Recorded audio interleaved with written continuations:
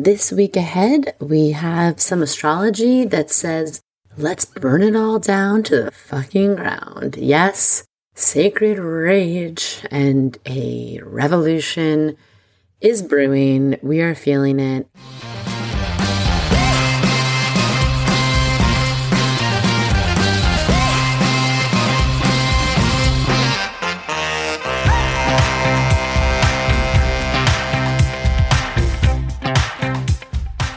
Welcome to Cosmic RX Radio, a podcast that gives you real-life tools of spiritual empowerment and pure hype. I'm your host and intuitive guide, Maddie Murphy. I'll be serving up your weekly energy readings, cosmic boss interviews, and astro inspiration. Are you ready to love yourself more, manifest your dream life, and own your magic? Let's jump in. Welcome to the podcast. I am your host, Maddie Murphy, your girl, your high vibe hype woman, your cosmic consultant. Quick question. What the F is going on? What the fuck is going on? Today's energy report is going to be a little different. We're doing a very special episode in light of last week's news with Roe v. Wade being overturned.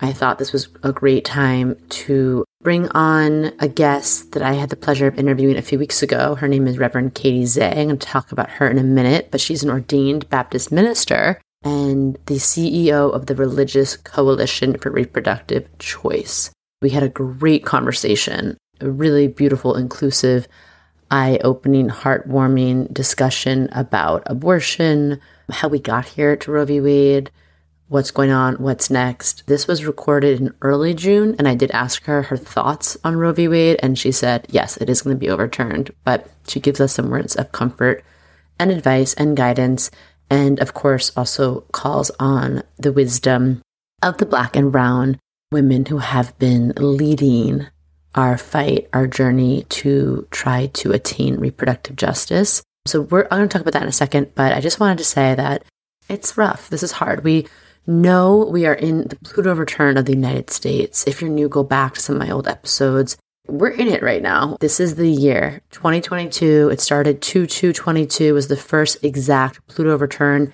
It's the chance to look back at all of the shadows this country was built on. And I don't mean this country of like the land that it represents when it was under indigenous leadership. I mean this country when the Declaration of Independence was signed, the modern, United States of America.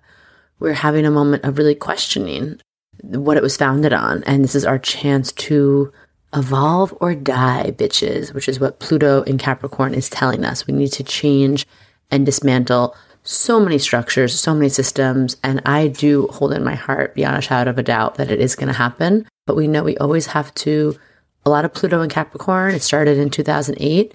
And it's been a revealing of the gross, dark, pus, toxic sludge that is the shadow of our United States of America, bringing it right out in the open. And this ending of the Pluto return is about like deep backsliding energy and a backlash from these dying breed of people, specifically white, able-bodied, straight, cisgendered men, their last few grabs for power. Also, as Glennon Doyle would say, life is always brutal and beautiful all at once. It's been very beautiful to watch people come together. It's been nice to see, even I'm really calling on all the men to take this up too. This is everyone's battle. It's been beautiful to see that. And yeah, it's been brutal.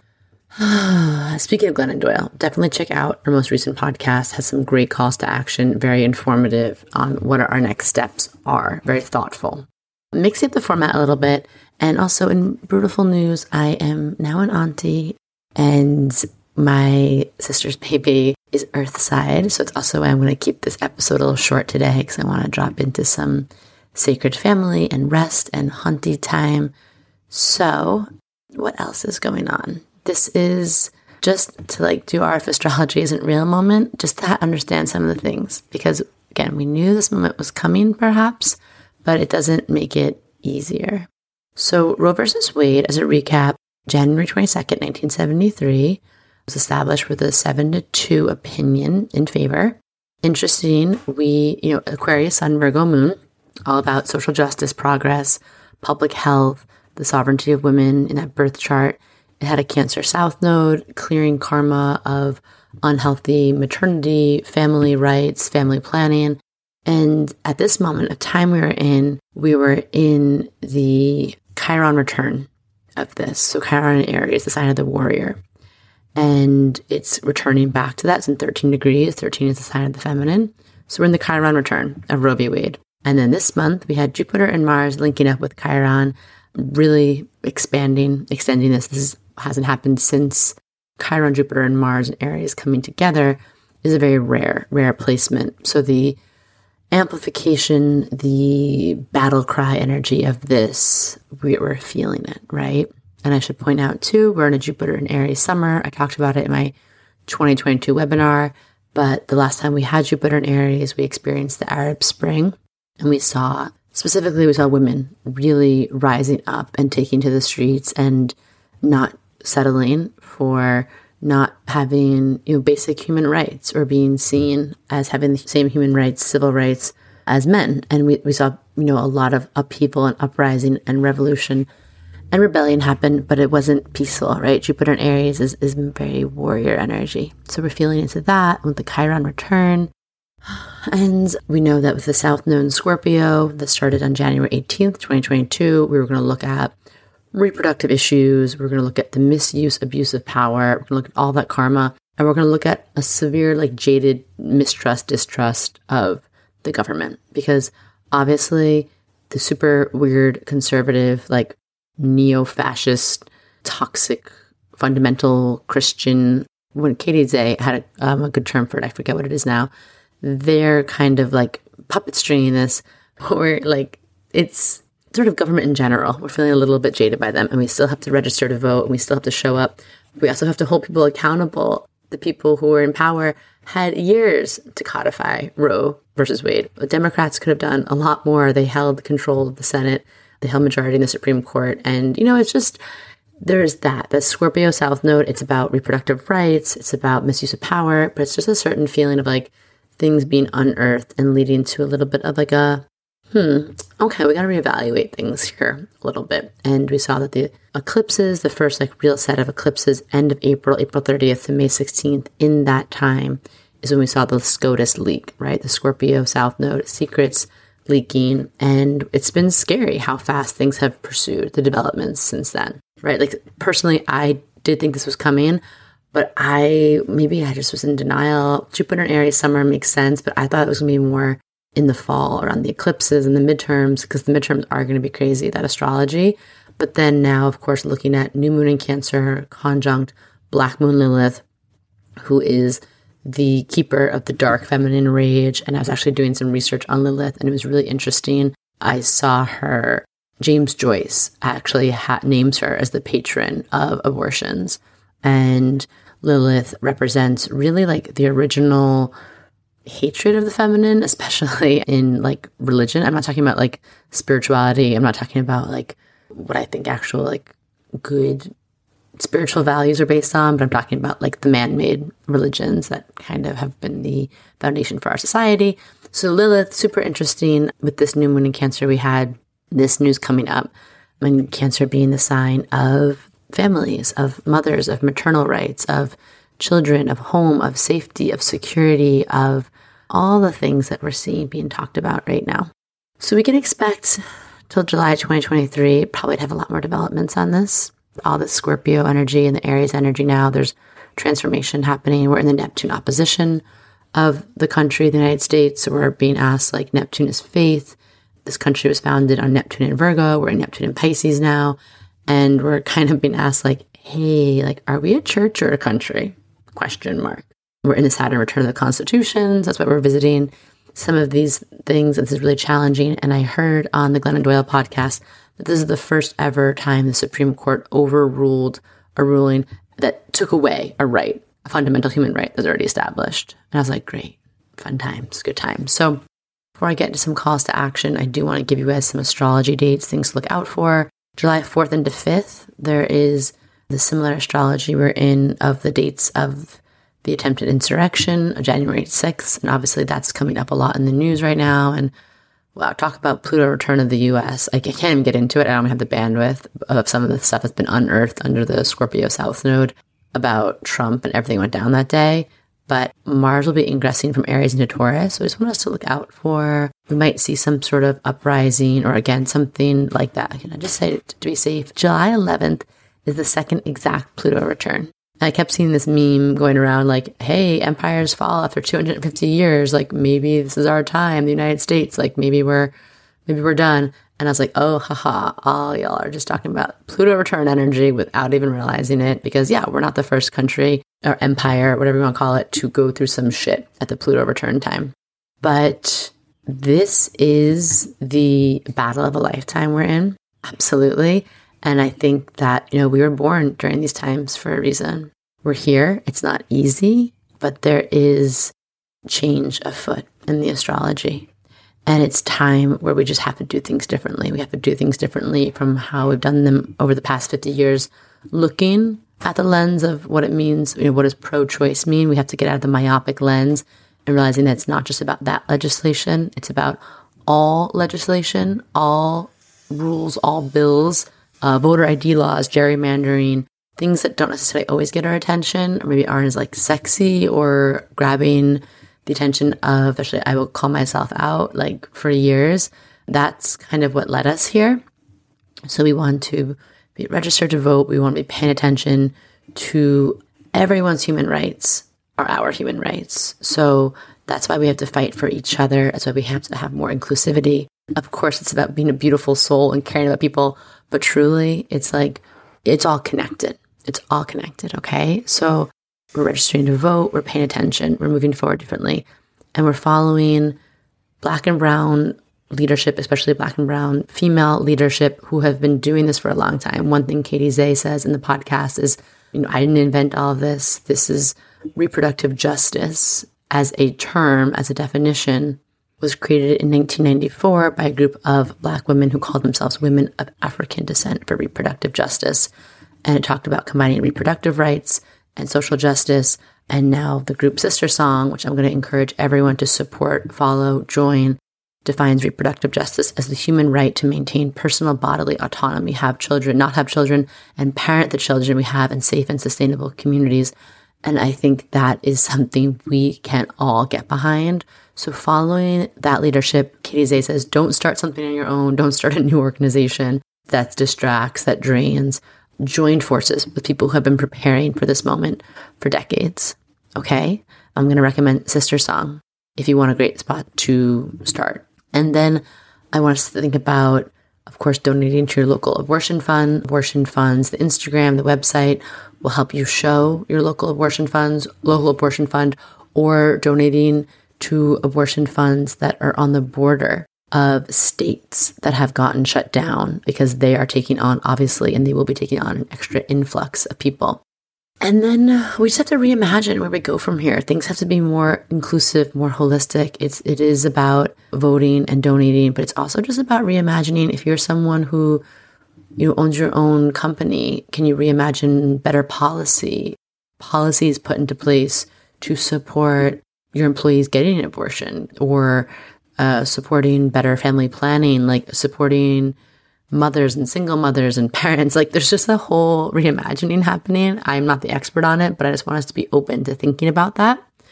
Again, if you know someone, how I got to interview Reverend Katie Zay is I put out the call during eclipse season of like, I don't really know what I'm talking about. I know I feel a lot of things. I know I'm really upset, but I would love to talk to someone who can clearly lay all this out for me. And one of you amazing baddies, Sarah, slid into my DMs and recommended Katie Zay. So I recommend, again, if you have someone you think I should talk to or have on the podcast, especially someone, Black, brown, Indigenous woman who's been doing this for a minute, like let's amplify those voices. And the last thing I want to say is just take care of your heart.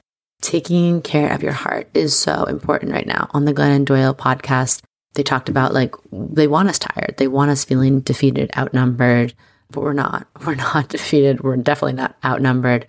And when we talk about everything about this is we're fighting for full-scale liberation for all of us. We're fighting for the full scale enjoyment and freedom over our own bodies, and to live a life where we have that equal freedom and the ability to enjoy and choose what we want our lives to be, which is everything we stand for here, especially, being empowered, being sovereign, being in your joy, being in your pleasure, reclaiming your sexuality, your beautiful, sacred sensuality as a birthright, while also creating a more inclusive, equitable, safe world for our children, for each other, for everyone's children, for all of human life to be of value and to be held in dignity.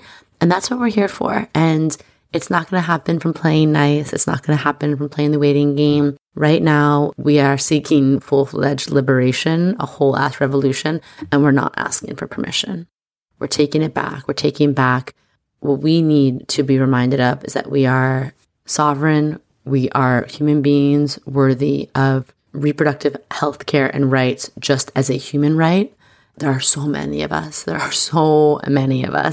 And we are stronger together. So I hope you enjoy this episode. I hope you enjoy this talk with Reverend Katie Zay, again, CEO of the Religious Coalition for Reproductive Choice. And what really stood out to me about this was that she talks about how faith-based leaders have been supporting abortion for years, and it's not as entangled as we think it is with politics and faith. And I just think that there's some interesting light being shed on this discussion, adding some more nuance to it. And of course, she gives us some great action steps. So wrapping you all in so much love and stardust, remember, love yourself fully, take no shit. We are still calling in that hot sex and juicy checks. And I just will connect with you again next week and just hope you enjoy this podcast. Let me know your thoughts and let me know if there's any organizations or causes that you think I should be aware of. Slide into my DMs at I am Maddie Murphy. Mwah. Sending you love. All right. Okay, my baddies. I'm going to need you to really listen up, settle in. This episode today, I was just telling our guests that I am excited, nervous, anxious, because this is a very, very important conversation, so near and dear to my heart. And we have on today one of our first ever truly just community nominated guests. Today on the podcast, we have Reverend Katie Zay, who is an ordained Baptist minister and the CEO of the Religious Coalition for Reproductive Choice. Do we see where we're going with this? The Center for American Progress named her one of their top justice-seeking faith leaders to watch, and she's a member of the Clergy Advocacy Board of Planned Parenthood Federation of America. And Reverend Katie is also the co-host of an amazing podcast called Kindreds and the author of 2 books. One of them, Women Rise Up, Sacred Stories of Resistance for Today's Revolution. Do you see why we're happy to have her on already? And the book we're going to talk about today, A Complicated Choice, Making Space for Grief and Healing in the Pro-Choice Movement. She is a huge advocate for reproductive freedom. She's also just delightful to listen to on her podcast. And I think this is my most brimming with excitement guest on. And so meet our today's cosmic changemaker, Reverend Katie Zay. Thank you for coming on. Hi, how are you doing? I'm so excited to be here. Thank you so much for having me. I can't wait to talk about this. I cannot wait to talk about this. And before we even get started, I had to literally read the DM from your friend, Sarah Schisler-Goff. She goes, "Aloha, Maddie. I was just listening to your most recent podcast about Roe v. Wade. I did the astrology breakdown of it. I've been a listener of yours since the beginning. I love your show. One of my best friends from Yale Divinity School is now a pro-choice, which also casual, Yale Divinity School, is now a pro-choice ordained Baptist minister and the CEO of the Religious Coalition for Reproductive Choice. She's also into astrology and a total cosmic baddie. I asked her if it was cool to share some information. She said, hell yes. Here it is. I fell out of my chair. I was driving. I was literally in the car with my husband. I was like, what is happening? Someone like this exists in the world. And then I started reading your work and immediately started weeping. So that's how I'm doing, having you here. Oh my gosh. It's beautiful to hear from a friend, a wonderful friend who I kind of recently reconnected with over this. So thank you for bringing us back together. And I'm delighted to be here. And I will tell you that I know it sounds strange, a pro-choice Baptist minister, and I am not the only one. I'm not the only one. So cool to hear that. I felt I always say, the world feels so hard and the media and everything out there is hard and intense, but there's like so many revolutions happening in all these different corners of the world. And we just don't always know about it. And that's why I love to hear people's stories of people doing this. And that was a DM that got me because I was feeling heavy and hopeless and angry and overwhelmed. And I'm so happy. Yeah, it's always fun to hear how people talk about you behind your back. And that's a great... I have some not so nice things said too, so it's nice to hear something positive. Oh, really? You mean taking up space as a Christian in the reproductive justice, pro-abortion space makes some people mad. No, I don't believe it. So this is, I think, a really personal, again, like I'm going off my normal flow of my guest interviews, but this is very personal to me. I grew up in a very like born again, very fundamental Christian home. And my parents are amazing, lovely. I give them a shout out. They had me question a lot of things, but the larger network of our church, which was actually home Bible studies, was problematic to say the least. And but I love the community aspect of it. I always had a strong connection to faith. I loved so many things about like my church experience, but even when I was 9, I'm returning to my dad and being like, there was no like female leadership in the church. And it was all these things. And I just questioned. And luckily my dad's a double Gemini Leo. So he's like, yeah, question everything. Everything. I'm like, give me all like idiot's guide to like the Torah and the Quran. I'm like, okay, cool. But the whole conversation, I remember very distinctly going to a teen Bible camp weekend. And I'm sure the story you're very familiar with, but basically getting traumatized about how sinful, just sex was. And then much less then we start talking about abortion and the story. I don't even want to repeat the stories. They were so graphic and so awful. And then we had someone come in and talk about how they almost got an abortion and didn't, and how it was the best thing that ever happened to them. The propaganda went deep. Yeah. And, even for me as an adult woman, I'm in my late 30s, and it's only been in the last few years that I feel like I can just say the word abortion and not feel like I have to whisper like abortion. Yeah. It's so stigmatized. But there's a lot to unpack in today's episode. So I wanted to say like your work has connected so many dots for me. So I'm going to just lay out a little bit of what I want to talk with you about so everyone knows what to expect in this episode, which again, I never do. I usually am just like, let's just go for a ride. But I think it's helpful to understand like sort of your framework and a lot of your expertise and the things that you've spent a lot of time and energy dedicating yourself to. And I just kind of map out for where we're going to go on this journey so people know what to expect. I really want to talk to you about the history of and the kind of the mythology of to be a Christian means you have to inherently be pro-life, whatever that means, anti-abortion. Why abortion is only one part of reproductive justice, a little bit about like the history of faith-based leaders, like leading up to Roe versus Wade, and some of that I've done some real reading on, and really like what it means to be a pro-choice Christian, and kind of like any resources or ways you can help people understand that or talk about that, or just again, we're opening up this conversation beyond the binary, which I so appreciate, like the nuance and the openness and the compassion and the storytelling you bring to your work. So how does that sound? Does that sound good to you? That sounds beautiful. Okay. I just got to lay it all out because again, I'm excited. So why don't we just rewind? We'll back it up. How the heck did we get here? Who are you? How did this happen? Just some small questions. How do we get from the zig to the zag? And I heard you reference it on a podcast as your like faith formation. So like what led you to wanting to be a woman, a leader of faith, and then to the unexpected plot twist of being in the space you're in right now. Woo. Okay, I'll tell a little bit about me and then tie it to how we got where we are now for sure. There's a lot there, but I think I can tell it pretty briefly. So for me, I grew up in a very similar environment that you did. And it wasn't part of my family of origin, specifically my nuclear family, but my grandmother, when she was terminally ill, wanted to go back to church. And I went with her as a way to connect with her. And I also fell in love with the faith community. There were aspects of it, like you were talking about, where I was like, this is really fascinating. I had never heard any of the Jesus stories before. And there was definitely something about it that was very appealing to me. And after she died, I stayed connected because that was my connection to her. And also I was feeling that spiritual pull to be part of community, which is so valuable. And it comes at a cost that we pay. They kind of know, right? I think that's like, is that inherently designed in it? Like, hey, because that's how I felt. I'm like, I don't like this, but I really like the community and the support. And there's like free childcare for my parents, vacation Bible study school all summer, and all of these things. So yeah, okay, you go on. But yes, wanting the belonging, I think, is a lot of it. Wanting the belonging in the community and the connection. And so in order to be part of that, there's a lot that you have to give up. And what you were describing about the weekend, the teen retreat, there was a lot of that messaging for me too. We're probably around the same age. I'm about to turn 39. Yeah. And so I'm like, okay, so in order to be part of this community with people I love, I've got to follow certain rules. And it, beyond just sex specifically being sinful, I just sort of felt like being embodied as a woman was sinful. Right. Just existing. Just take it back like 5 steps. Just existing as a human woman, breathing as a woman. Okay. Right. Yeah. You're absolutely right. Okay. Got it. I am inherently. Okay. Right.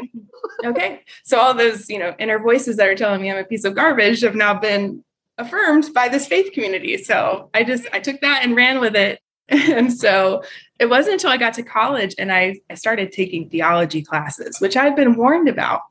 People told me, don't go study religion because they're going to take your faith from you. So that's a red flag. And I started. We need a red flag counter for this podcast. Red flag. Yeah, totally.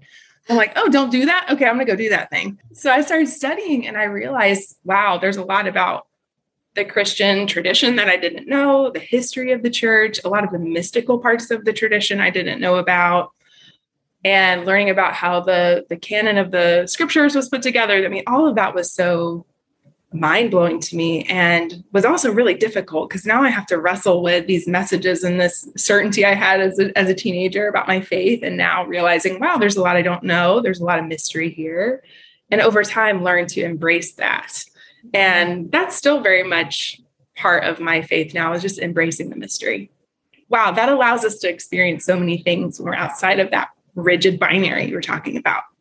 Absolutely. I love that. And just even shouting that out, that to me feels like, again, the difference of like organized religion, which to me feels very, patriarchal, very, I don't want to say it's like the toxic masculine energy. It's like linear. Yes. I did it. And therefore you have to, I'm in a pulpit, you're in the audience. Yes. You're doing this because I'm right, versus like, if we go way, way back to like the feminine-based, earth-based spirituality that was like in a circle where there's no leader. Yeah, there's someone who's holding the space. We're all in a circle. We're all equal.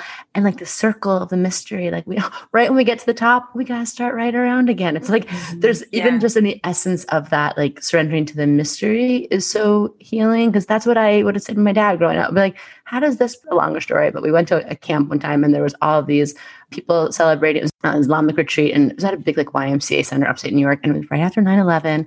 And one of our spiritual leaders were like, they're wrong. Like they were like condemning them. And I remember just like turning to my dad and being like, how are we so sure that we have this right? Like, why are they so confident? And anyways, but it's the same thing of like, and I remember at a young age being like, that just feels like ego. And I remember being like, my dad, that feels like some man bullshit. And he's like, yeah, it really is. Like, so clocking that from an early age, but then again, feeling so not supported by like, and then you go right back in because I like the community. I'm here and I'm inherently feeling guilty to God for even thinking those things. So yes, right. Like you're like having the thought, but then there's like that like conditioned voice that's like, no, you're wrong. You're right. You're just doubting. You need to pray that doubt away.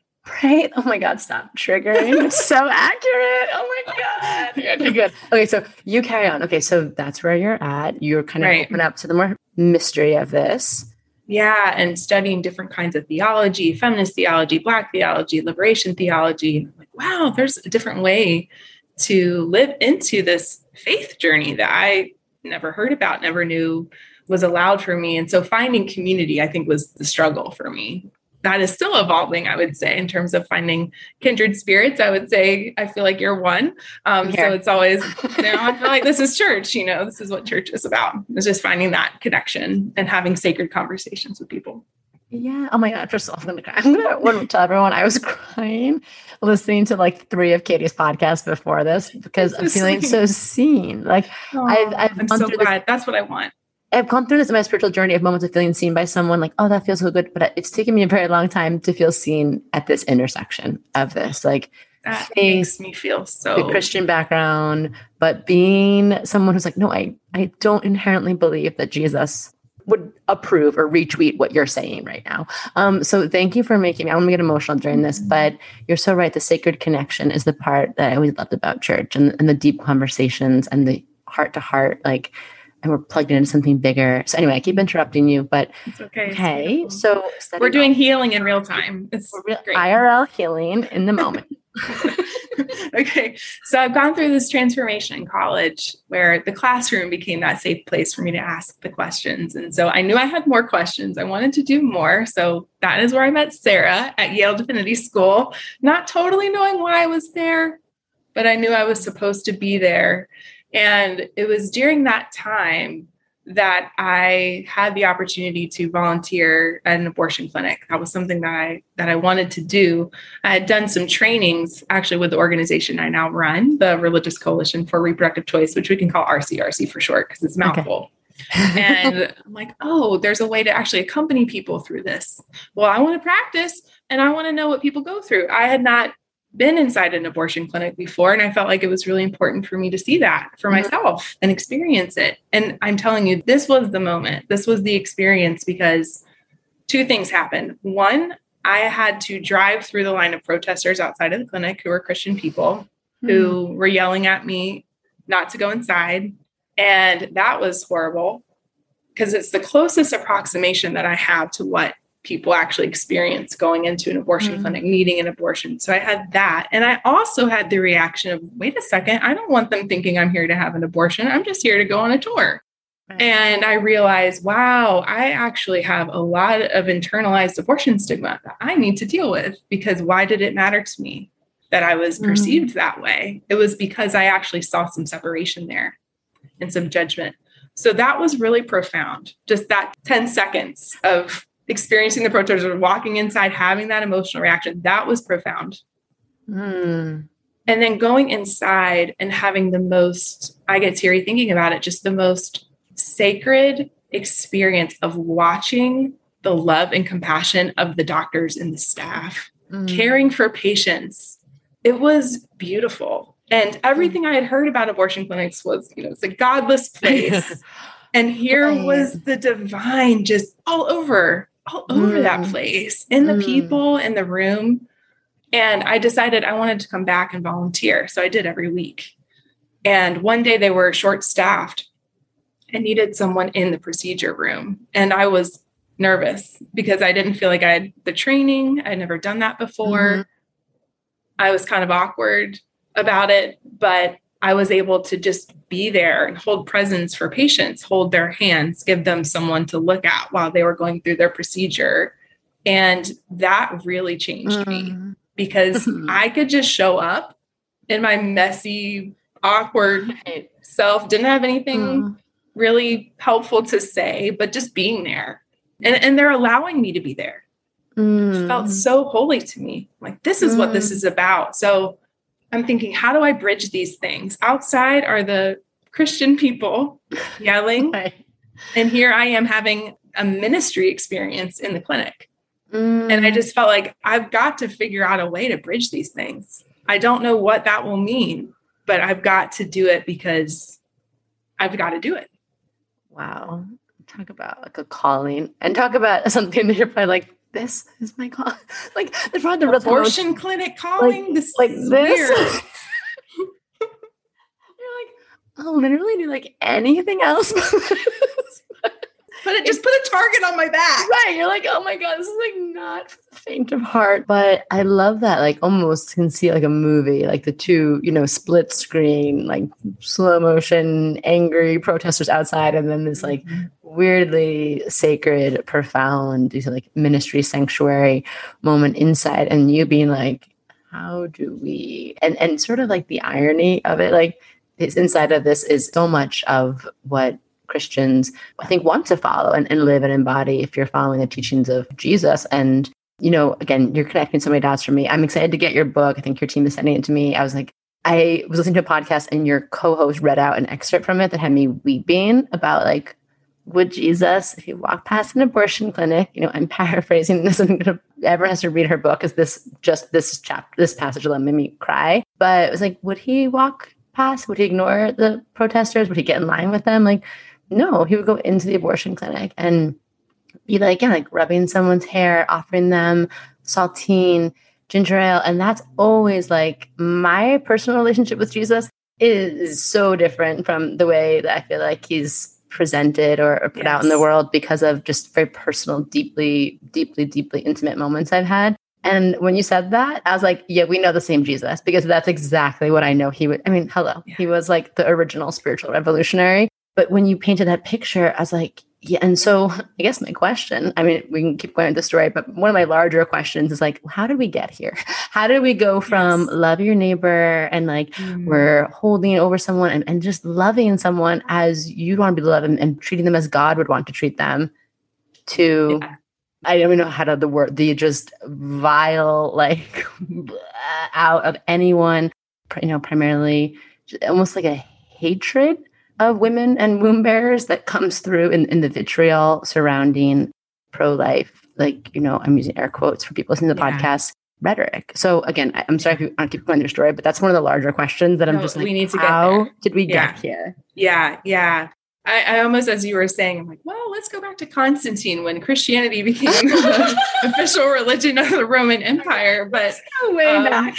there's definitely some of that, the institutional power and the suppression of voices has been embedded, I think, from way early on, and women's voices in particular, but other voices too.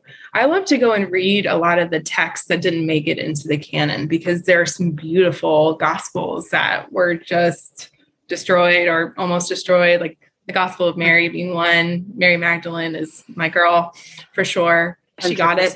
She understood. She got it. And Jesus was why they did not like her. Like exactly. That's why another pope called her a prostitute, even though there's no textual evidence at all that she was. But I digress. So let's go to the United States in the last 50 years, because I like it. Like we got to bring it really in. What we're talking about. Would it help to go and talk about kind of pre-Roe what was going on? Because I know you had alluded to that. I think it sets up what's going on of what was happening. I think you said it was kind of like 6, 7, 8 years like before Roe and before that. And again, I think we think about in our culture that it's always been this way. I think we think of it feels that way. And Christian and religion and any conservative religious group obviously would be 100% anti-abortion. Yes, that is the narrative that we have to disrupt and pick a different narrative, a truer narrative, because honestly, that's not the truth. It's never been the truth. And I like to say, even from ancient times, if you look at Exodus 1, these midwives who resisted the Egyptian pharaoh when he was trying to enforce reproductive oppression, they were like, hell no, we're not doing that. We're going to use our midwifery powers to intercept. So that's always been the legacy. And, it's nothing new. People of faith have always been making sure that people get the care that they need. And so in those years prior to Roe, 1967 to 1973, there were clergy and lay people in 38 states who formed these networks of referrals for abortion care when it was illegal. And it was called the Clergy Consultation Service on Abortion. It started in New York City, and it really started when a pastor had a congregant come and say, my daughter needs an abortion. And he did not know what to tell her. And he thought, I need to figure out what to do when people come to me. And it really started organically like that, with just a group of clergy in New York City figuring out, and a lot of times their secretaries, women, would go and pretend to be pregnant people and make sure that the people they were referring folks to were actually taking good care of them and not taking advantage, which I love. So we have to talk about the way that, because women were not ordained much at that time, but they were still very much integral to this whole thing, making sure that the doctors they were referring to were good caregivers. But anyway, so that group helped 500,000 people during that 6-year period. Yeah, it's amazing. And and they weren't the only ones doing it. I mean, there's the Jane Collective in Chicago. There were lots of folks doing this work, but I think it's really important to understand that people of faith were really involved and critical to that period of time, not just in getting people care, but also in advocating for the legalization of abortion as good public health, as a moral good, because they saw people dying in their communities from unsafe abortions. And so it was just part of their call to care for their communities. And we're talking primarily Jewish and Protestant clergy. some lay people, some Catholic nuns apparently were part of this too. And so it was pretty broad in terms of who was part of this. And so I think it's just important to know that religious history, that was really part of the call. And it wasn't seriously controversial at the time. These clergy had the support of their denominational bodies. And if you look at statements from different faith traditions from that time period, there's a lot of support for the legalization of abortion, including from the Southern Baptist Convention, which is really interesting. When you said that on some podcast, I again fell off my chair. I am not easily shocked anymore because your girl has seen a lot. But these things, I was like, I had to like back loop 15 seconds. I was like, what did she just say? So there was actual people, I think you mentioned a fundamentalist president of the Southern Baptist, is that, am I even saying like the right terminology? Issued a quote about like when he began, like believed that life began, and this whole, I remember I was listening to it, I was like, wait, Southern Baptist people were involved in this? Like, okay, we were all like the faith-based leaders, like they were really, like you said, and there's like a network of people supporting, maybe like it felt a little underground, but to your point of like, they had the support of their churches and their organizations because it just makes sense, right? If we're here to care for the people and we're watching people die or get sick or just be in a really bad position, like why wouldn't we intercede on their behalf? Right. And you see a lot of nuance in these statements too. We're kind of holding that this is not simple, but caring for people is not difficult in terms of should we do it or not, you know? So I appreciate some of the language from that time because there really was this, you know, these are tough decisions that people are making, and we need to make sure that people get the care that they need. And honestly, there's a lot about the work that I do now that's kind of reflects that in terms of recognizing that people have all kinds of experiences around pregnancies, right, and honoring their full humanity and their complexity and their nuance, and also saying it is always good, it is always right to make sure that people get the care that they need. Right. And like the title of your book, A Complicated Choice, like anyone walking through that choice, that decision, it's like, yes, it's literally just a complicated, very nuanced and very individual story. But also to your point, these in your book, it also connects you to this larger web of people who walk that path before you. And again, it's also ensnared in the web are all of these things that we're talking about today, the intersection, racism, sexism, heteronormativity, ableism. Like, it's like, there's so much going on that like the word complicated, it's like, doesn't even do it justice, but it's like, yes, it's a complicated choice. Yeah. At least for some people, I think, you know, I've definitely talked to people for whom it was not difficult, but it is for some. And I think just being able to hold all the different kinds of experiences and stories is so important. And that's not something that I feel like either side of the debate is good at, including, you know, folks who advocate for abortion care. We don't always provide that space. Okay, so I haven't gotten to how we got to where we are now. I need to address that. We talked about all the good stuff, and then we're like, where did things go wrong? What happened? Okay. So and I'm not a historian of this, but I've studied with historians who, you know, look at this, especially from a political angle, because honestly, that's what a lot of this is about. If you think about the 1960s being a time of expanding civil rights for lots of folks, there was a backlash because now the conservative political establishment is losing power because people who have been disempowered are now empowered. So what are we going to do about that? And there's this really interesting time period that I've been told about by a historian named Gillian Frank. And he explains to me that was really around the reelection of Richard Nixon, where a lot of this started to happen because all of a sudden, now that, abortion is legal now, white people are now seeing abortion clinics in their communities, and they're realizing, wow, the people I know, my daughters, my neighbors, people in my community are having abortions. And people were starting to feel uncomfortable about that. Before it had sort of been hidden, but now it was this reality that was right in front of them. And so feeling that anxiety was kind of an opportunity for Richard Nixon's reelection campaign to capitalize on. So you've got white people who are uncomfortable with that. You've got Catholics who have been pretty much anti-abortion for a while, not always, but for a long time. You've got evangelicals who are also anti-abortion, and you've got Mormons who are anti-abortion. And so bringing those three groups together around a political movement was really strategic because that would give them votes that they needed to win elections. So really, the anti-abortion movement has always been about political power. And I talk about white Christian nationalism as really the force behind all of this, because we start conflating Christianity with the anti-abortion movement, which makes sense. But it's really about people weaponizing Christianity for political power. And that's why I use that term, white Christian nationalism, and connecting it to all the other things that we're seeing right now. Suppression of voting rights, the efforts to keep like racial conversations out of schools and things like that. All of that is intertwined. And abortion was just a really convenient dog whistle as a way to get people who were having some feelings about the fact that women now had rights and that Black folks had rights to come out and vote Republican. And so it's always been about political power.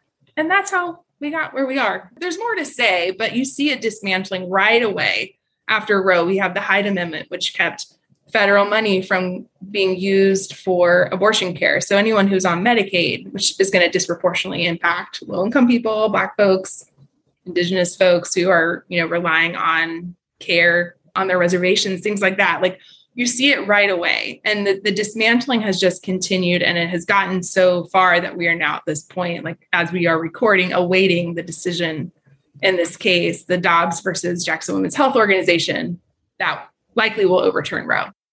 Oh my goodness. I really want to shout out. I really like what you said about the distinction of the language. Like the words we use are so important. And I know, there's such a charge even around, I have so many people in our community who have a conflicted feeling around even self-identifying as a Christian. And even I do, like I grew up, but because of this, like, it's like this small percentage of very outspoken, very toxic few have taken so much away from that label or that identity or belonging in that way. So I appreciate you saying that, like the white Christian nationalism, because it's calling it what it is. It's naming it, and it's putting a separation, which I appreciate. And then it helps us then be able to actually like dismantle or do something about it versus like, it's so funny. Words are funny. Like, I want to be anti-Christian because my neighbor's Christian, my grandma's Christian. And you're like, no. It's not that either. It's this, like the white Christian nationalism and things they're putting forward. So of course, power, politics, racism, of course, this is all the heart of it. Like we're like not surprised, but it is one of those things like, oh, and how deep that goes ingrained into our collective psyche and our consciousness. Yes. So like, obviously, where we're at now.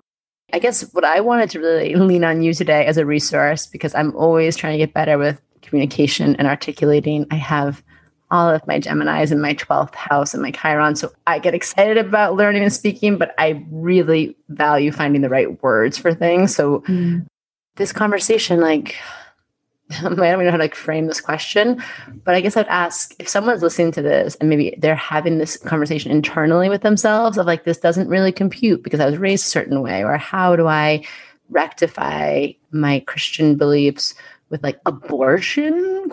Or probably what's more likely happening in this podcast is, this is great, I'm on board already, but how the heck do I get my mom, dad, auntie, mother-in-law, coworker, like to start, like you said, thinking more nuance or inviting them into the conversation, let's call it, about things a little bit beyond the binary of like pro-life, pro-choice, anything in between, like doesn't exist. And like why probably reproductive rights and reproductive justice is so important to all of us.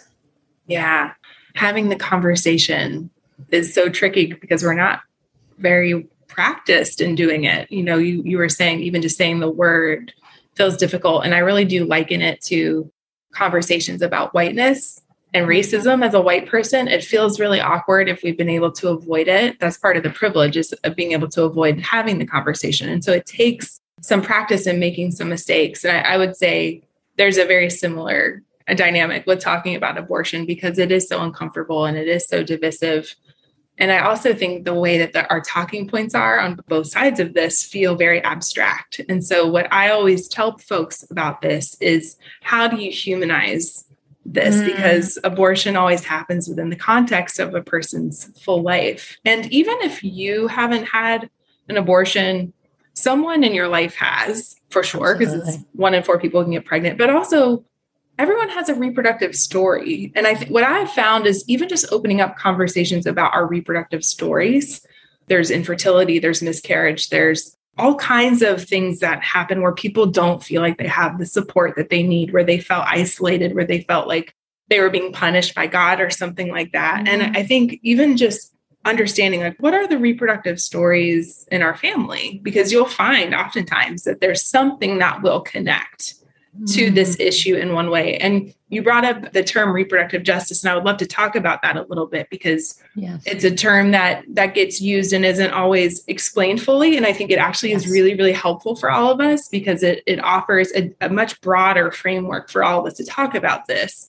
So the reproductive justice framework was developed in the 1990s by Black women in response to the mainstream pro-choice movement, because Black women said, you're not talking about all of the different things that we experience in our reproductive lives, or we experience oppression. It's not just about access to abortion care, although that is important. It is all these other things. So just quickly, it's the right to have children, the right to have children, the right not to have children, and the right to raise your children in safe and healthy environments. And when you think about that, it connects to every single justice issue there is. I mean, you will link it back. It is so brilliant. It is a brilliant framework that is so comprehensive. And if you are someone who's passionate about the environment, there is connection to make there, right? Because it's about our environments have to be healthy for us to thrive. Or immigration, same thing. Like we can link it back. So I have found that framework, and attributing it to the Black woman who created it, to be such a helpful way to open it up, because you might not start with an abortion conversation. You might connect it to something else. And then but you get to the root issue, which is about control and the agency that we all divinely have to make sacred decisions about our lives. And everyone should have the resources that they need to make whatever reproductive decision that they want to. And what I have learned is sometimes people have abortions and they really don't want to. They would prefer to parent, but they cannot find the resources and the support that they need to do it. And so having an abortion is actually a parenting decision, oftentimes. And a lot of people, the majority of people who have abortions already have kids. I was going to say, or you already have kids and you're like, it's a parenting decision. Yes. To do this. Yes. Yeah. Yes. So just being really realistic about how we do not set people up to thrive in their own lives and in the lives of their families. It's true. I mean, we see the hypocrisy that I think that's coming up so much more. The hypocrisy around, the quote unquote pro-life movement is, how are you not talking about gun control? How are you not talking about the formula shortage, right? Like all of these things that create abundant life. Abundant life, right? That's what Jesus was talking about. Right? That's what Jesus was talking about, everyone. Like, what are you listening to? Like, that's why I'm just like imagining Jesus like, oh my God, oh my dad, like, why are they all so like this? Like, I just made the message pretty clear, like abundant life, like life of service, life of like, oh my God, I'm like, yes. And like, I think that's such a good distinction. And thank you for articulating so beautifully the work of those Black women and reproductive justice and reproductive rights as like an umbrella term, because I think so much of life, so much of our big issues can be definitely woven back into that. And we can see right away the glaring like hypocrisy is right there in that too. And I think that there's something, bodily autonomy, like it's just so wild to me that just down to the core of the very natures, like we would never try to put on, a man. No one in society is trying to make a man do something in his body they don't want to do, especially that's so high impact like this, like so impactful.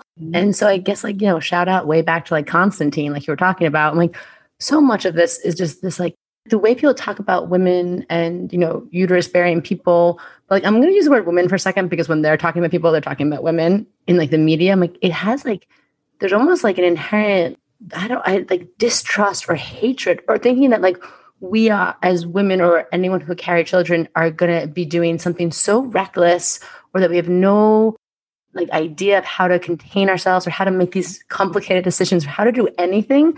Yeah. And that's the thing it's hard for me to get past, where I'm like, where is this coming from? The larger question.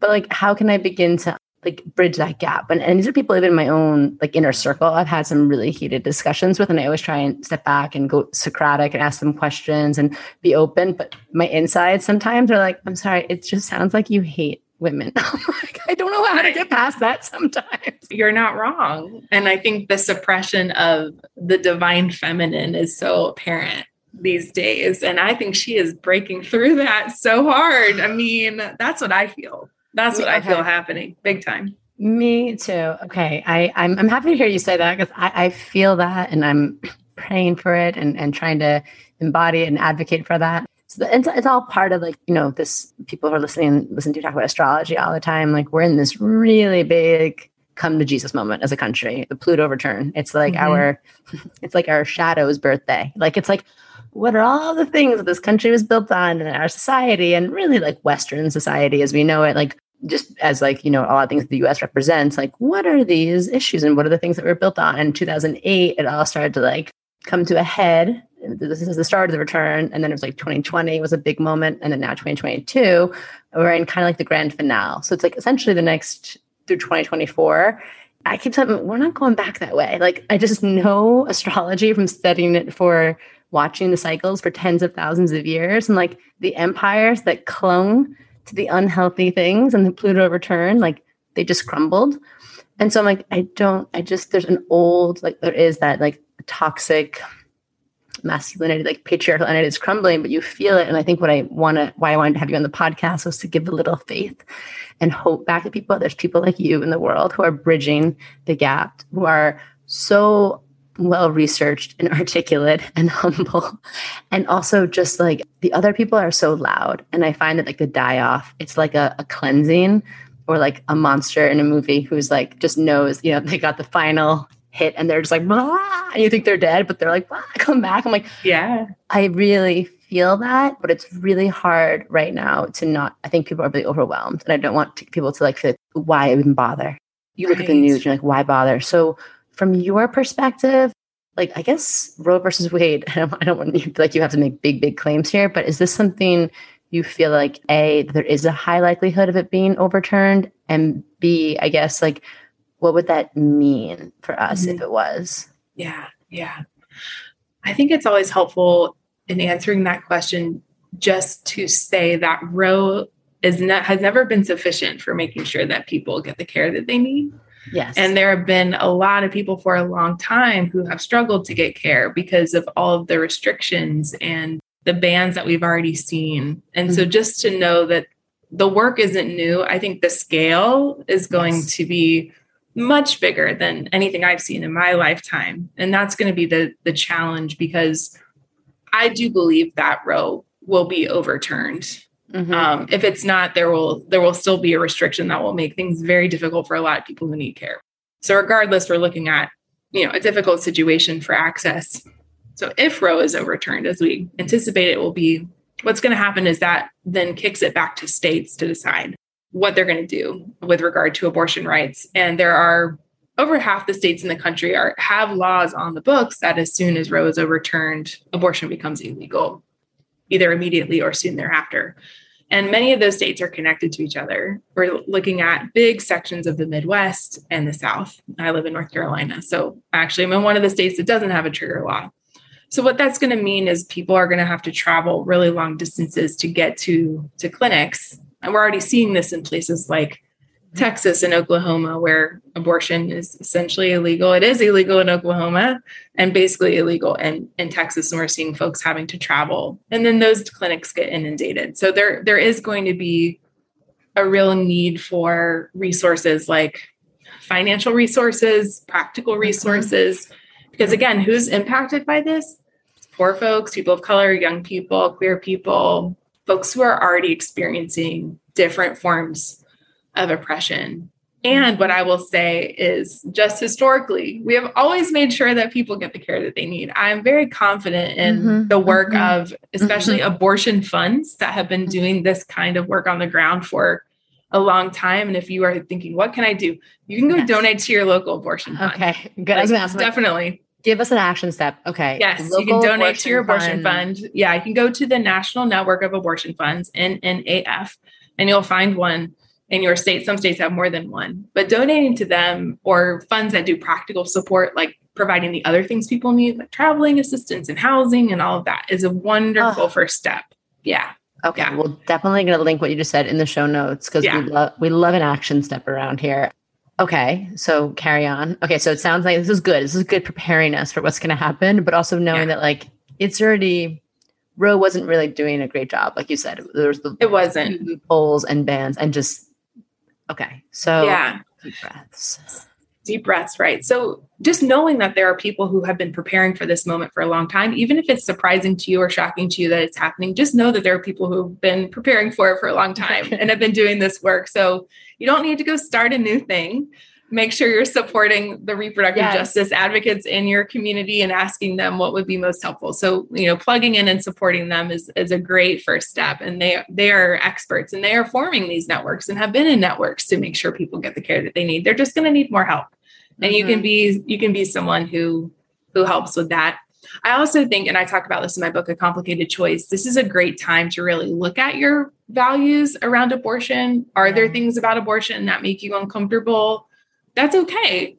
We are products of this culture that has told us abortion is wrong. Whether or not you believe it, it's said so much. And I think this is a real opportunity for us to kind of ask ourselves, is that what I really believe? Do I maybe want to change my belief about that and move from a place of judgment into compassion? And listening to people's abortion stories is a great way to do that. I have abortion stories in my book, but there are also great organizations like Shout Your Abortion and We Testify that have beautiful stories you can read and just hear what people's experiences are. It's so central. Yeah. So, and re-examining and looking at your values around abortion. Yes, like that was something I was going to bring up before, but the values and the things that we just think are inherent or we don't realize. And I really applaud you for bringing up like, I had these weird thoughts when I was like, I am here, but I'm not here for the abortion. Like, and I think we all can relate to having some sort of moment like that, whether it's like a moment of judgment, hearing something or being like, I'll support abortion, but we don't want someone to know I got an abortion or all these things, things like we're not even realizing we're thinking, like you said, this all happened in 10 seconds, you walking up to the clinic, but to like slow down that and look and really figure out like, okay, where do I want to kind of do just like doing, racism work? It's like, where am I internalizing it? Where am I actually holding some of these beliefs and where am I kind of not on purpose, but part of this like hive mind that's feeling this and kind of moving through life in that hive mind. That's so important. I'm so excited to read your book. It sounds so amazing. I want to honor your time because literally I could talk to you. Like I got to talk about Constantine with you. I want to talk about your whole freaking journey to writing Complicated Choice, but we've been here for an hour, 45 minutes. But so really? Wow. I know. I know. I'm like, literally, I just want to talk to you all day, but I want to honor your time. I know you're also traveling with family, but I do want to end by talking a little bit about your birth chart and some of the things that I love about it. Just a reflection of your cosmic superpowers, because I think it's so cool when I hear someone who's just leading such a purpose-led life, such a heart-centered life. I'm like, you did not choose this. You didn't. You did, but you didn't. But it's like, this is something that's, a mission and something that is flowing through you and something that, God, the divine, wants to create in this world through you. And I like reading your chart because it's a thank you for coming on.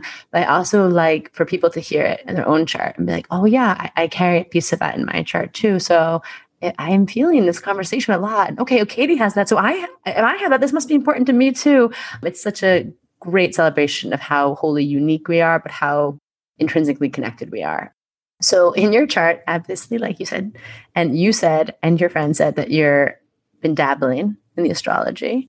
So you probably know a lot of these things I'm already going to say, but the first and foremost thing that I was dying at is that you were born with the sun in 0 degrees Cancer. So you're a Cancer sun, you've done this your whole life. It's like the most obvious part of astrology. But what's interesting about it, like taking it one level further is, in astrology, we don't really believe in cusps because you are a sign or you're not. It's 30 degrees, 0 to 29 degrees. But there is something to be said for like the 0 degree because it means you're here to do something really new and carve out a new path and do something that's really powerful. And Cancer is the sign of the divine feminine, the mother, the womb, breasts, belly, all represented in your body through Cancer. It's the sign of the ocean. It's a sign of like, yes, all things divine feminine. I'm a Cancer rising. And so it's why a lot of my work is centered around this, because it's my biggest motivating force in life. But for you, with it 0 degrees, not only is it that you're here to do something new around that, but it means like you kind of carry a lot of Gemini energy. But in this lifetime, so all that thing, and we'll talk about, you have a Mercury in Gemini, you're such like a curious person, a learner, a student, like words, turning things up and down, like you said, the questions, going to university. That's almost like, if you believe in past lives, probably what you did a lot in past lives, or what you have this inherent, like that's done. I have that in me, done, locked and loaded. But this lifetime, the challenge is like, we're going to do that, or we're going to center it around the Cancerian things, like the feminine, the circles, the divine feminine, woman, motherhood, families, home, like everything you're talking about. So I just thought that as an astrologer, I just got a kick out of the 0 degrees of Cancer. I'm like, you were born like a few hours earlier. You would have been Gemini sun through and through. So I think that's just cool and really speaks to like your soul's path. Your inner rebel, your Sag moon, truth teller. Everything in your chart is like storyteller, truth teller, connector of people, so much of that. Your Mercury in Gemini in your 8th house is like, I want to think and write and speak. But the 8th house is like, I want to do it about some taboo shit. I want to talk about 8th house is like sex and drugs and abortion and like death and like all the things that like all the things you weren't raised to talk about at the dinner table. Like 8th house is that. And it's also ultimately about power, right? It's about going in there to the dark places and pulling out the people that are disempowered or dismantling the systems that seek to hold unhealthy power over people. So like, I love that your Mercury, that's where your mind is. That's where your thoughts go. That's your consciousness. That's where your words are. But Gemini, you bring it to the world in a very digestible way. Gemini is like TLDR, like too long, didn't read. It's like the news brief. It's the tweet. It's like, Gemini's like, let me just give you the bullet points here because you're not going to read this whole, like Sagittarius is the like person who publishes the, like you said, like what you did in college, like, oh, I'm going to read a huge journal of something someone wrote. And it's like, okay, that's what Sag likes. And certain people like that. But Gemini is like, hey, people, you're distracted. Here's what I need. Yes, that is totally me. Which is so important, especially with these 8th house things, because we're like already kind of weird about talking about it. And then we're like, and really like the thing that caught my eye was yours was a Reddit. I was like, oh, a Reddit post. I can read that in the car while I'm doing like 10 things. So truthful, like so Mercury and Gemini. And then your Sag moon in the 2nd house is like Sagittarius is the truth teller, whether they want to be or not. That's why we laugh. Sag moons get themselves in trouble sometimes with just like, whoops. But like in the highest consciousness, the highest vibration, it is the truth teller, and it's here to bring more like higher truth to society. But Sag moon does it through, like you said, the non-binary. Like it's like Sag moon's like there's many ways to like one truth, and Sag moon wants to go and experience it all, like different cultures, different belief systems, different backgrounds, different like even in the microcosm of your local community, all the different like cultural experiences and backgrounds that are happening. That's your moon. That's your innermost world, like who you've been since you were a little girl. But there's something like playful and warm about Sag moon energy that I love. And I think you are, for the work you do, of how freaking heavy it could be, you're very delightful to listen to and talk to. And I attribute that a lot to your Sag moon. So not only are you a truth teller, and this Gemini Sag is the access of storytelling, story sharing, like stories, the importance of stories and listening. And clearly like that's what you did in your book, which sounds like I can't wait to read all the stories in there. But like how important it is for the narrative of our culture, for like the fabric of our society, for us to not feel alone in our human experience. Like Gemini Sag, so much of your chart is just the stories we tell and share, story medicine. And your Sag moon's in your 2nd house, the values. So it's like, I want to tell stories that connect me to my values and that help me understand my values and my value systems. And also it will bring value to you, like quite literally, it's part of your livelihood. So I think you're doing it. Check. And then, there's so much I could go on in your chart about, you also have Jupiter on your moon, which makes you everything I just said about the moon and Sag is like enhanced. Like Jupiter takes a magnifying glass to everything, or like expands it out. So you're like, everything I just said times 1,000. And then you have your Libra rising. So what motivates you, how you walk through the world, how things find you is Libra, is justice. Like Libra in the highest consciousness is all about the scales of justice and being like, something's out of balance here. And I am going to make sure it goes into balance. And I don't like, and Libra, people associate them with harmony and beauty. So it's lovely, Venus, but don't let that lovely Venus energy fool you. Like Libra risings, yes, you're beautiful. You're usually very like move through the world very delicately with elegance and grace. But it's like, I'm here for justice. I'm here to bring something that I see in my corner of the world or the world at large where the scales feel really out of balance. Like, I'm just need to bring that back, just bring it back in. And such a natural, like, strength of conviction of right and wrong. And again, not in like the black and white way. Sometimes Libra risings can get a little black and white actually. But like, there's really this feeling of like, just an inherent feeling like that's not right. Like, that's something I want to kind of, and such an energy. And almost for you, it's like your soul's essence just is constantly drawn to that Libra justice seeker.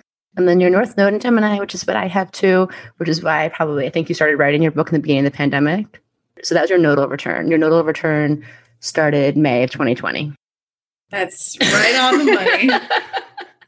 Right on the money. So that was your North Node return. Your North Node is your highest soul's path, your destiny line, your like capital SP soul's purpose is to really like walk the Gemini path in this life. And again, but like with that Cancer like filter that you're in, your Cancer sun. So May 2020 to January of this year was like putting anything that's out of alignment or anything that was just keeping you from your soul's path. It was like, clear it, it's gone. And like a very clear assignment to write, speak, publish, teach on something that's going to make us question. Gemini is like the mantra of the North Node in Gemini is like going out in the world, making things digestible, making things accessible, but kind of making everyone ask the question of like, who says and says who? Like, why do I think that? Who said that is the way it has to be? Why? And so there's this sort of mischievous, rebellious energy that is essentially curiosity, and innovation has to come from that. So that was your nodal return. You're living out your chart so beautifully. Is there any like questions you have for me that you'd like to like ask while you have me here? Okay, I can ask a question. So one thing that was pointed out to me is that I have a yod pointing to Chiron, the wounded healer. Yes.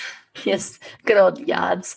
So yod is, they call it a finger of God. And it's sort of usually is associated with, especially in like esoteric and shamanic astrology, it's like a challenge, a big challenge that you have to deal with in life. It usually happens at an earlier age, whether that's a loss, death, struggle, but it points you like the finger of God in the direction that you're meant to go in. So even, I mean, there's probably a lot of situations in your life that might be coming to mind, but even the story you shared about losing your grandmother, your connection to her is what made you be like, I want to hold on to this faith, right? Like for right now, because of our connection and the way I feel connected to her through that.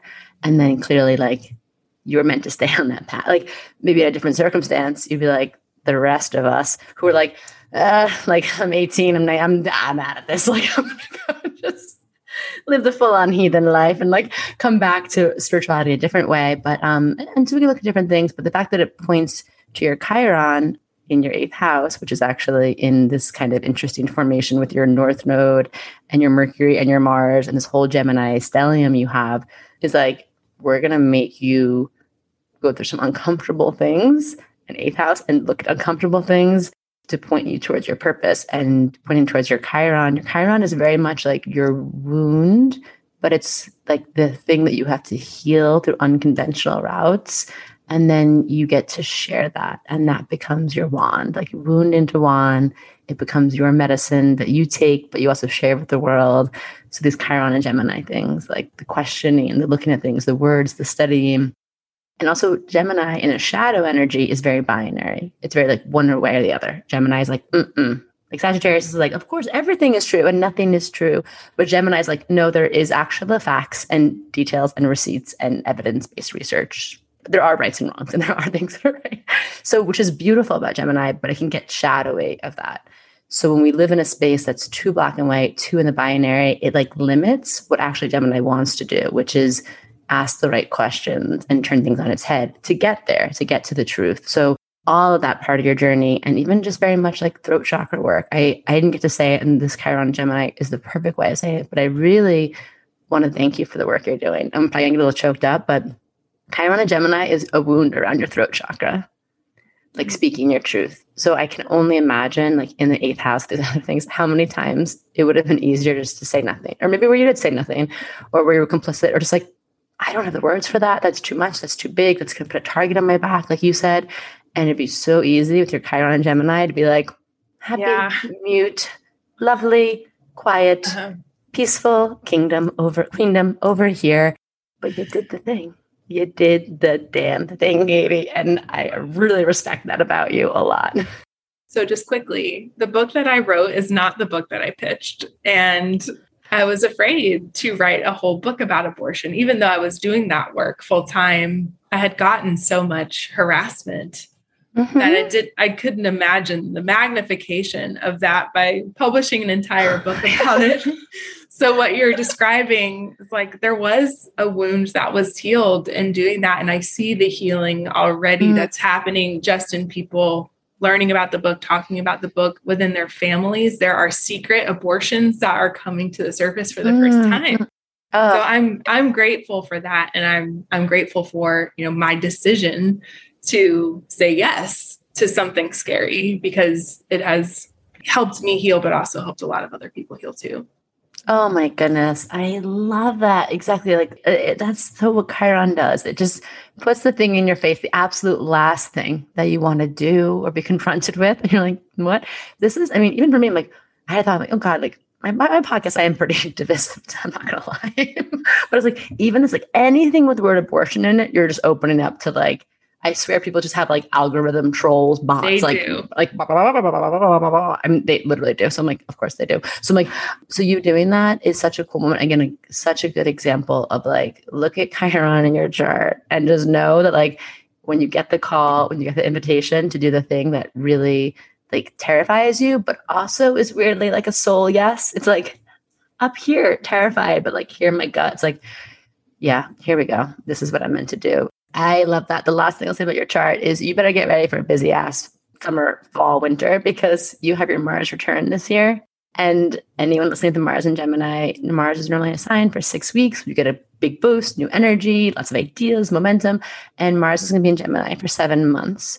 So from August 20th until like early 2023, you're going to be going fine and spreading that word and those messages. And then we'll have a retrograde thrown in there, like end of winter. And I think that part of your work, it feels like it's going to be very seminal in these conversations that we're having and like probably being used in a really big capacity. And you're going to be kind of at the forefront of that. So I'm going to say rest up, ground down, make sure to have good energetic boundaries. But I'm really excited to watch what this book does in the world and your work. Thank you. Thank you for the reading. That was such a lovely treat and affirming. So thank you for your work too. And I tell the spiritual teachers and healers I have in my life who say, what you're doing is so important. I'm like, yes. And so is what you're doing, because what you do helps us do what we do. We are all in community with each other. So thank you for the work that you're doing. That gives us what we need to do the work we do. Thank you. On the community. We found it. We found our community. We found it. We got church. Weird misfit ministry. Yay. Yes. Beautiful. So what's the best way for people to find you or buy your book? And obviously with your podcast, we'll link to everything, but what's like the starting point? Website, social media? Yeah. My website is katiezay.com. You can find me on all the socials. I'm now on TikTok too. So yeah. And you can also follow my organization, rcrc.org. You can find A Complicated Choice at anywhere books are sold online, or through your independent bookstore is a great place to get it too. And I just look forward to connecting with you all. And really, my DMs are open. I love hearing from people who have a story or have a question. Please reach out. I would love to be in conversation with you. Oh, this is amazing. Katie, thank you. Thank you for being so generous with your time and wisdom. And thank you everyone for tuning in, and go support your local abortion fund.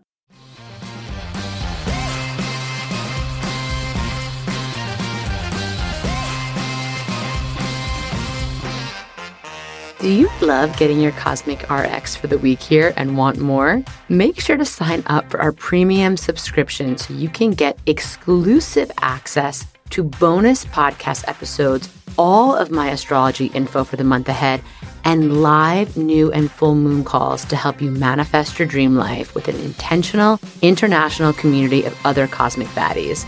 Sign up through our link in show notes. Thank you so much for listening to this episode. If you want to know more about Cosmic RX, head on over to thecosmicrx.com. And if you really love this show, I'd love it if you left a rating and review on Apple Podcasts or wherever you listen to podcasts. I super love hearing from you and reading your reviews. All right, you cosmic baddie, tune in next week. And until then, remember, love yourself fully, work your magic, and take no shit.